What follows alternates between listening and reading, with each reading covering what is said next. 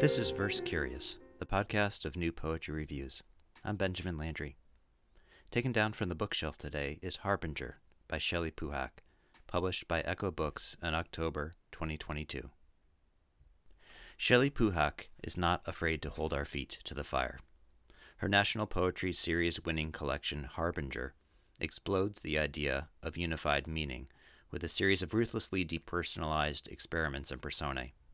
Her portraits of the artist are so expansive and varied that we get the sense that we cannot possibly be considering the same artist, but rather the notion of artistry and all of its messy permutations and contradictions. Puhak gives us poems as unleashed as Portrait of the Artist Speaking Viking, Portrait of the Artist as a Squirrel, Portrait of the Artist as Cassandra, and Portrait of the Artist as a Dud. In her Portrait of the Artist as an Artist, she relates, "Someone he loves starts sobbing, and this poem hisses, 'You might as well make some art of such suffering.' This poem always takes advantage of the afternoon light. I, its creator, am like a lot of things. An abandoned umbrella, a parking ticket.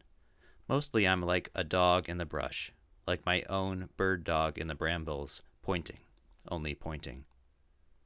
If we think of these poems as arrows, the artist is merely the quiver. Puhak anticipates the old accusation that poetry does nothing in terms of influencing the course of world events. It does not drive the economy, and it does not manufacture warheads or vaccines. All it can be creditably said to do is promulgate awareness. It keeps the joys and failings of our civilizations front and center, where they lodge in the collective consciousness, until we have no choice but to act upon them, or conversely, to make the unethical choice to ignore them. The sense of its pointing is its crucial achievement. Of course, the choice to make use of suffering for art also has an ethical dimension, which is why I maintain that Puhak's poems are ruthless. While the poems in Harbinger nod to the future, they more often excavate the past in order to elucidate its future, our present.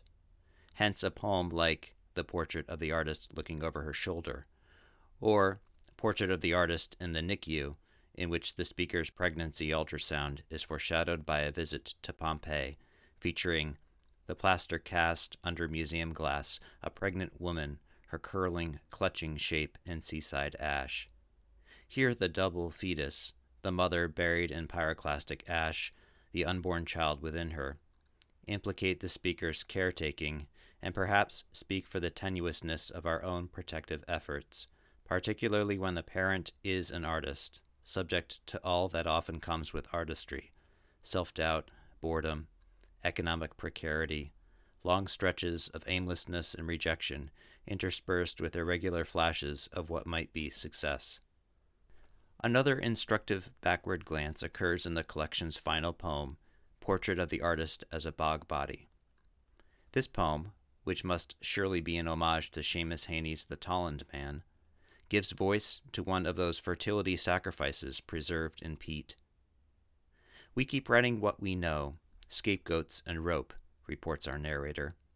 "We keep waiting to be the next ones exposed and hoisted up, rediscovered by anthology or dismembered by backhoe."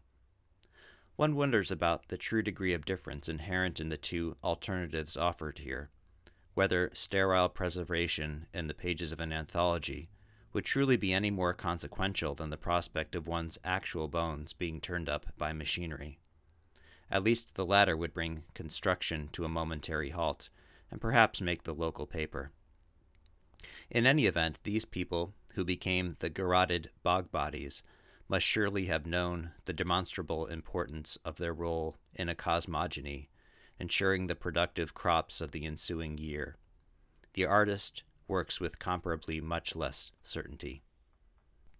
The poems in Harbinger, surveying the present, are alternately the most awestruck and bewildered. The Portrait of the Artist after the shooter drill laments, "O shooter drill, I bow to your chipping linoleum, your 3 syllables, your rusted intercom. O shooter drill, for you, only for you, we stuff our offspring into closets." Puhak literalizes the objection of the many ways which we daily, in our policy making and our resignation, bow to the most violent impulses of our species. The shooter drill terrorizes the speaker's son, who is just a pawn in this bloody national psychodrama. "O shooter drill," continues the speaker, "you maim me, a liar too," murmuring, "You're safe, you're safe," while he sobs into his dump truck quilt. The poem points out the cowardice of a nation that inflicts this systemic trauma on its children, pretending that there are no other options. The speaker does not let itself off the hook, admitting, "Oh, shooter drill, what a shit I am, silent in my own closets, downing wine and Advil." We are all cowering under our desks. Why do we need this poetry now? Puhak's Harbinger turns out to be strong medicine for a sick nation. It tackles exploitation and faces the Anthropocene. In Portrait of the Artist Watching the Space Shuttle Explode, Puhak made clear to me how watching that tragedy unfold on television and school marked us of a certain generation for tragedy, in a way that felt uncannily familiar during the slow-motion, televised cataclysm of 9/11. The Challenger explosion, it turns out, was a harbinger. For us. For who we would become. That's it for this episode of First Curious. Much gratitude to Deborah Siddell for our theme music, with production assistance from Ryan Miller. If you've enjoyed this episode, please subscribe, share, and consider donating via the button on the First Curious Red Circle homepage, with my thanks in advance. See you next time.